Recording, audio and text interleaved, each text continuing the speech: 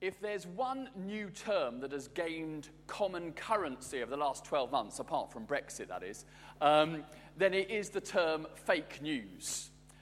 It has been used to describe stories about both candidates in the US election campaign last year. It was used since his election by President Donald Trump to describe stories that he didn't regard as true. It's an issue for social media companies such as Facebook and Google, who are told to invest more in helping readers to identify fake news. And it's entered that key market of cultural cool, which is teenager speak. Because when they're told something they don't believe, they just apply fake news and move on. I speak with some authority here. Although fake news is used by some people, such as President Trump, to write off stories that they don't like but are actually true, fake news basically describes stories which are not true, but which are written as if they are true, and which are so both shocking and enticing that we'd quite like them to be true if we came from a particular perspective. Do you know what I mean? They kind of tally into something we'd like to believe. So, for example, the headline in 2016 that said Obama signs executive order banning the Pledge of Allegiance in schools nationwide would appeal to a Republican voter because it provided evidence of something they sort of believed, that the US president was somehow trying to ban the Pledge of Allegiance. Or likewise, when the headline came up, Trump offers free one-way tickets to Africa and Mexico for those who want to leave America, you know, the anti-Trump supporters, yeah, this is real. It's just fake news. Fake news is written to chime in with what we want to believe, even if it seems too good to be true. So, you know, there are fake news about getting back with your boss, getting rich, losing weight, living longer. You may have seen these sort of stories at the bottom of websites. This Thames Ditton woman earns £3,000 a week working from home, here's how. Or this woman from Weybridge has lost 2 stone without exercising using this one weird trick. I tell you, I haven't clicked, I tell you, it's fake news. And the problem is, it seems to me, is that with all this fake news around, we're not quite sure what the real news is anymore. What's true and what isn't. So what are we to make of this news story? Man from Nazareth comes back from the dead in Jerusalem and can help you do the same. Fake news? Nice to believe, but too good to be true? That's the question we've got to think about this Easter Sunday. Where does the story of the resurrection of Jesus belong? As fake news or good news? Is it something we can believe and celebrate, or need to set aside and forget? Perhaps you're here this morning because it's Easter Day and you come to church at Easter, and it's a nice thing to do, but you don't actually believe a word of it. Perhaps you're here this morning because you'd like to believe, but it just feels too good to be true. Perhaps you're here this morning as a follower of Jesus Christ, but you actually want more evidence to see if this thing can really be relied upon. I'm going to suggest that in the gospel account we heard just now from Luke's gospel, we're going to see that although the story of Jesus' resurrection is indeed shocking, that it carries with it evidence that it's not fake news, but real news. And not only real news, but good news, which was needed then and which is needed today. So what I'm going to help us see this morning is kind of look at how that news was originally a very great shock, both to the original eyewitnesses and also to the first readers of the gospel. And then I'm going to suggest that how the resurrection gave those first eyewitnesses a new perspective on who Jesus was, on what death is about, and what life involves. Can I encourage you to have your Bibles open if you can, because it will help us go through the passage together. There are Bibles in the seats just in front of you. It's on page 1061. There's a batting order in your news sheet that will help us kind of just track those 2 points, a great shock and a new perspective.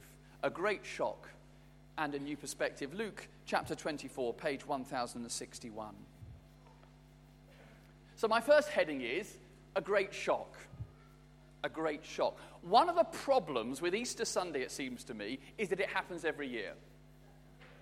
Yeah, what I mean by that is, apart from it moving round so we never know when it's going to happen, it does turn up on a spring Sunday 2 days after Good Friday. We know it's going to happen. You know, Jesus has died, Jesus is raised, move on. But because of that, we can easily forget what a tremendous shock the events of that first Easter Sunday were to those who were there. First of all, it was a shock to the women.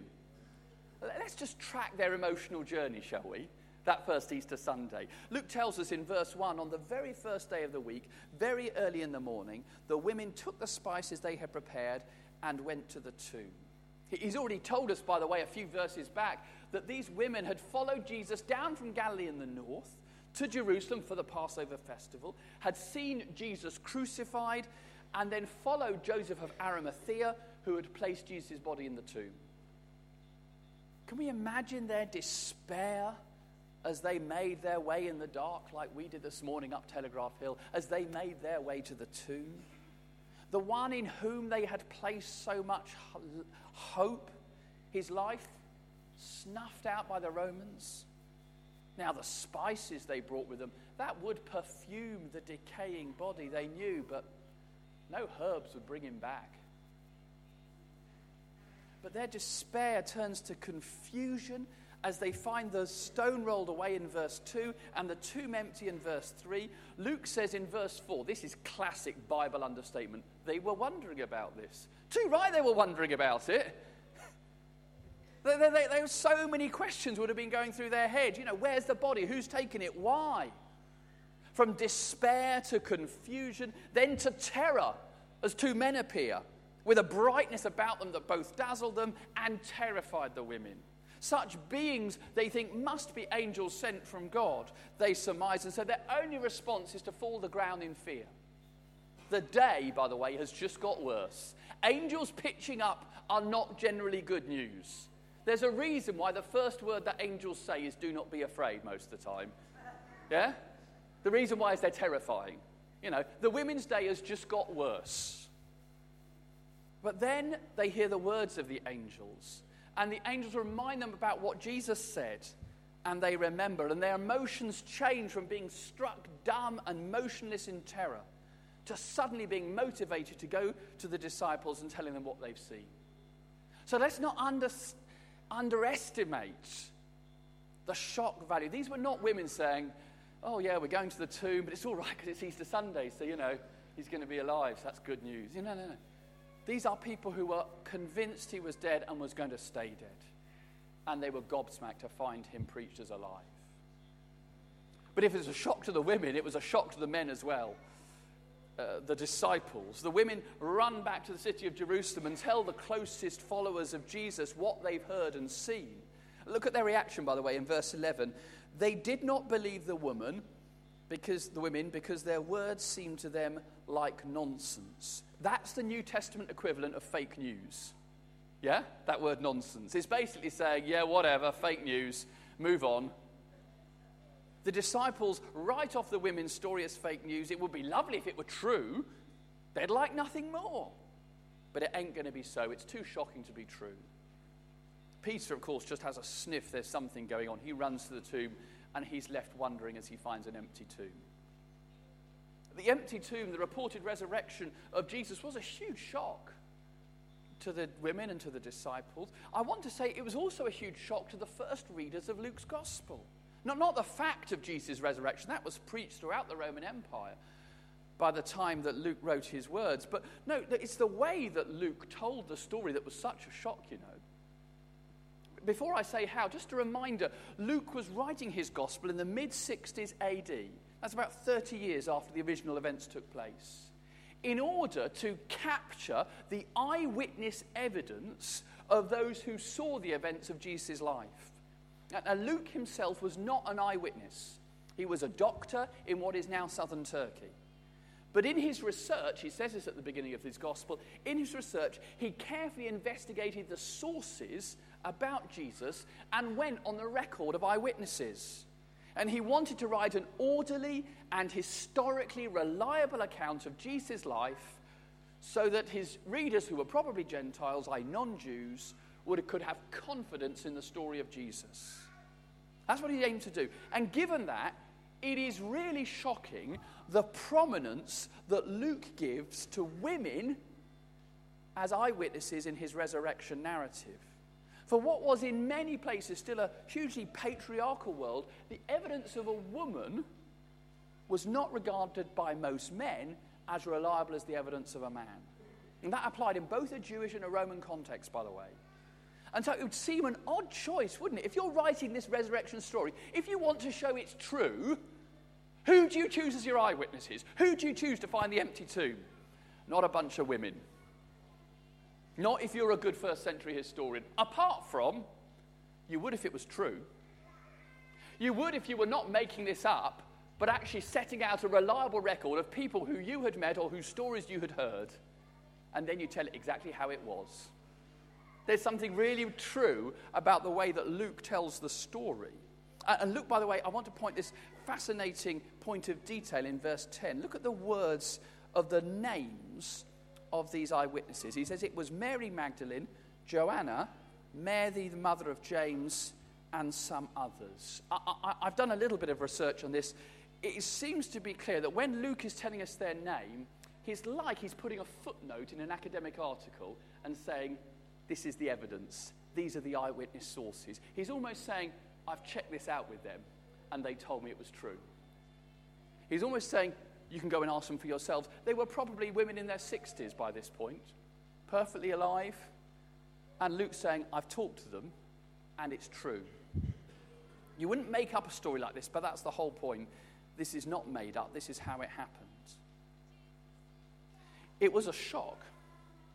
And so I guess I want to question us this morning, will we see the resurrection of Jesus as the shock that it was then? The resurrection was not and is not an unexpected event. Crucifixion left people very, very dead. They did not come back to life 3 days later. Neither the women nor the disciples expected this. It left them gobsmacked. But just because the resurrection is shocking does not mean it is not true. The fact that Jesus rising from the tomb is an entirely unexpected event does not make it fake news. Indeed, we've seen the way that Luke tells the story points to it being true historically. Here we have, brothers and sisters, an eyewitness account from the first century using eyewitness evidence that the tomb was empty and Jesus was proclaimed as risen. My take on the resurrection is this. It is scientifically shocking, but historically plausible. It's scientifically shocking, but historically plausible. Scientifically shocking in that we cannot replicate it under laboratory conditions and a research methodology. You couldn't set it up as a case study.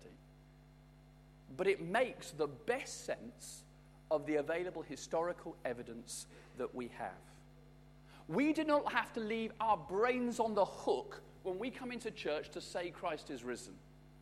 We can bring our brains with us and look at the evidence and say it points one way, which is that the tomb was empty and that the man who was dead rose from it in the greatest miracle the world has ever known. It was a great shock, but it's not fake news. Have we looked at the resurrection in those terms this morning? Not as fake news we'd quite like to believe, but no, ain't so. Or as real news based on a real event. But if the resurrection of Jesus is not fake news, what is it that turns it actually into good news? I mean, just because I suggest that it did happen does not mean it's automatically good news for us 2,000 years later. What is it that makes the resurrection of Jesus good news today? I want to go back to those women by the tomb and explore how the resurrection of Jesus gave them and can give us too a new perspective in three key areas. First of all, the resurrection, it seems to me, gives a new perspective on Jesus. Look back with me to the words of the angels to the women in verses 6 to 7. He is not here, he has risen. Remember how he told you while he was still with you in Galilee, the Son of Man must be delivered into the hands of sinful men, be crucified, and on the third day be raised again. The angels are reminding the women of God's plan, which Jesus had himself told them about when he was up in Galilee with them. A plan, he said, which would involve crucifixion and then resurrection. And the angels are saying, the resurrection is proof, you know, that everything has gone to plan.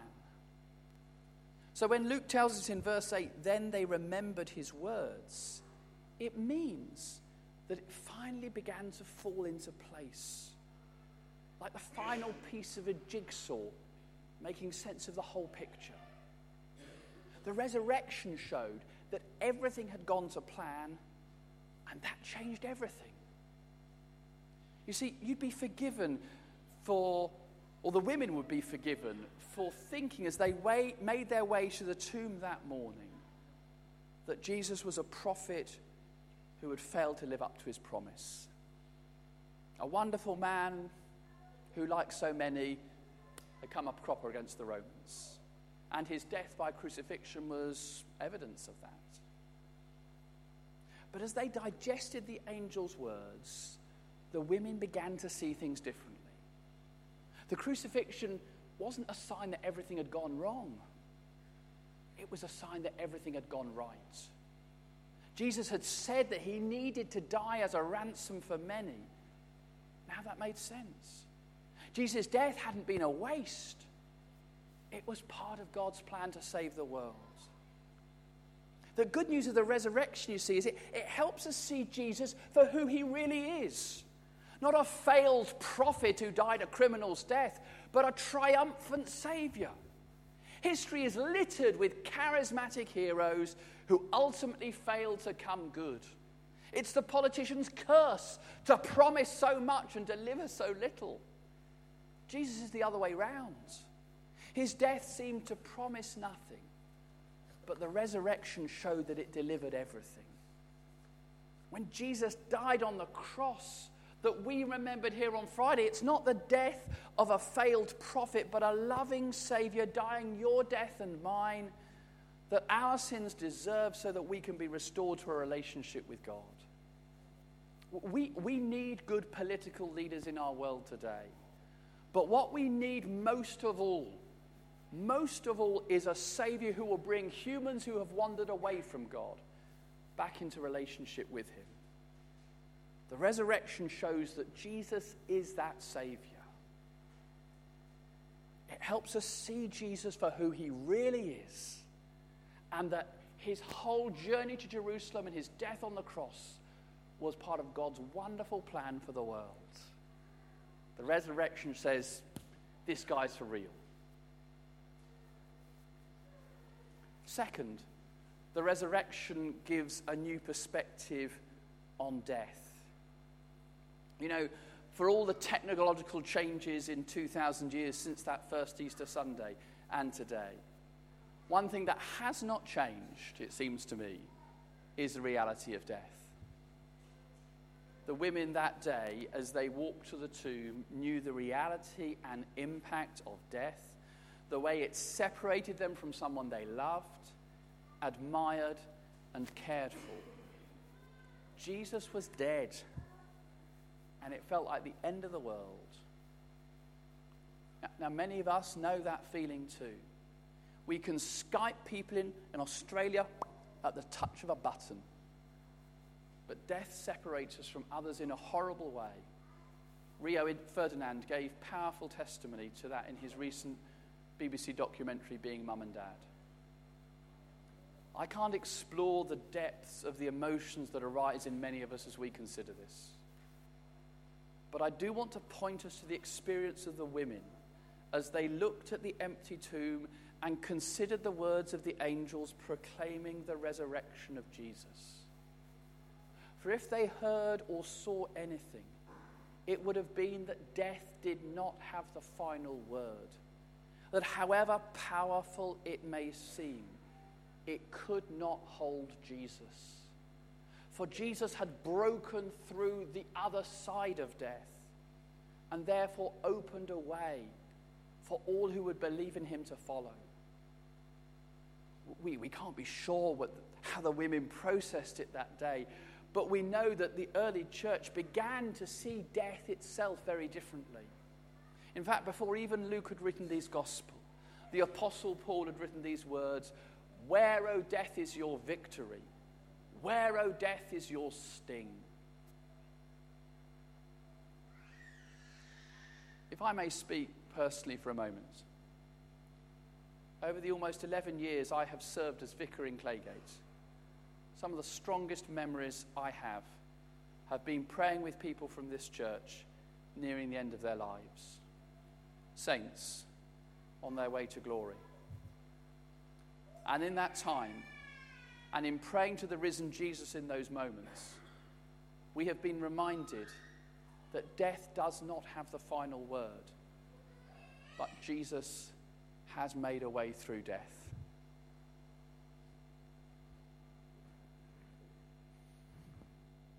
As a farewell present, Mike Barton gave me this picture. It contains a quote from C.S. Lewis's book, The Last Battle.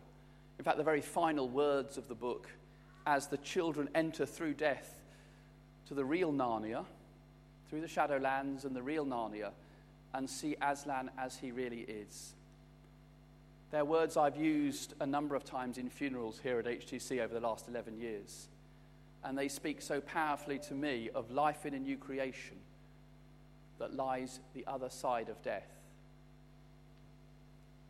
All their life in this world and all their adventures had only been the cover and the title page. Now at last they were beginning chapter 1 of the great story, which no one on earth has read, which goes on forever, in which every chapter is better than the one before. Jesus' death and Jesus' resurrection means death itself is never the same.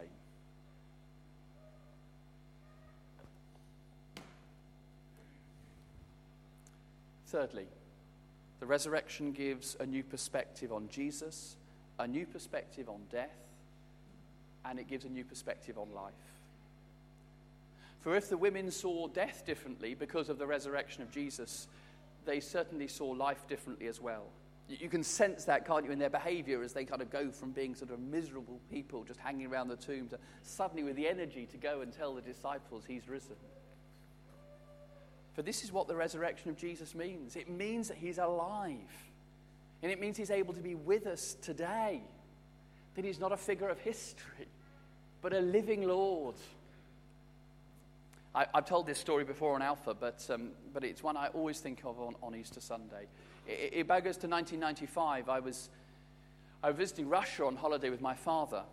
We were in Moscow, and so obviously we visited Red Square just outside the Kremlin. And there, nestled into the Kremlin wall, is Lenin's mausoleum.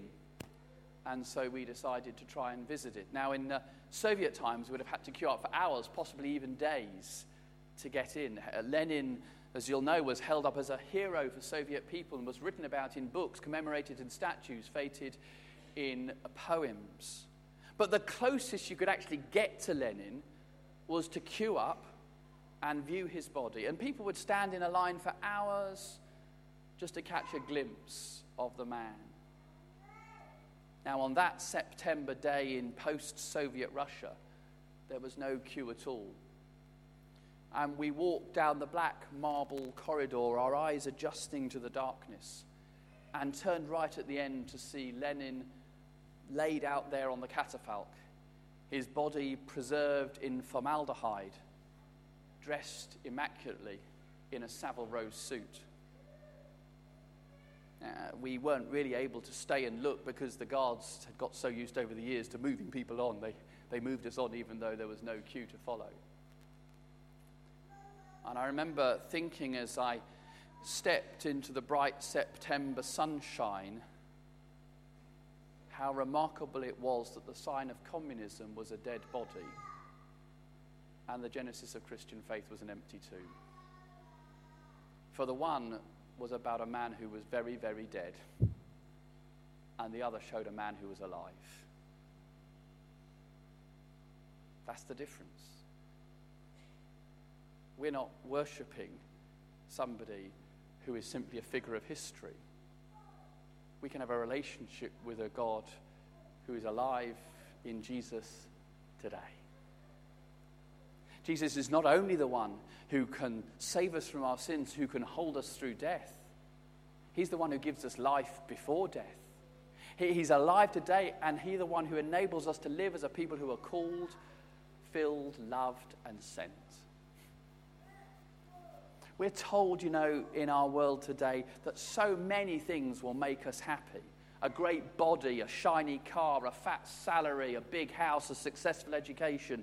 There's fake news out there about how to get them all as quickly as possible. But hear this, please. The key to life in all its fullness is found in the one who burst forth from the grave that first Easter Sunday, because he's alive today. Jesus Christ is the one who can give us lasting meaning and purpose and energy to serve others in good times and bad. If you come at 6:30 tonight, you'll hear stories at our adult baptism service of people who, from whatever background, some from no experience of Christian faith before, has come of adults to discover that Jesus is alive and at work in their lives. You'll hear stories about how people have come to realize that what they were living for wasn't satisfying, and there's only one person who can. For myself, I became a follower of Jesus Christ 25 years ago this year.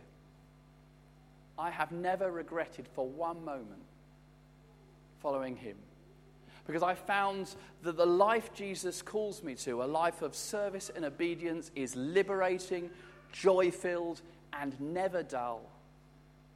And the fact that Jesus is alive and with me through all the twists and turns makes all the difference in the world. He is not back there in history, just there to inspire me. He is alive with me by the Holy Spirit. He's not stuck back in a book like dear old Lenin and all the figures of the past. He is alive today, every morning, in the small hours of the night, at birth and at death, and every hour in between. So it's Easter Sunday. I want to ask you, where do you see the resurrection of Jesus? Is it for you in a category of fake news, or is it in the category of good news? I want to encourage you this morning to see it as good news. Good news because it shows us Jesus as the one who carried through God's saving plan, dying on the cross for you and for me. Good news because it shows us that death is not the end, that death itself does not have the final word. And good news because it proves that Jesus is alive, can give us his Spirit, and can give us new life today. If we are prepared to say the resurrection is not just true, it is also good news, then this Easter day, we can know that life for ourselves. Let me pray for us.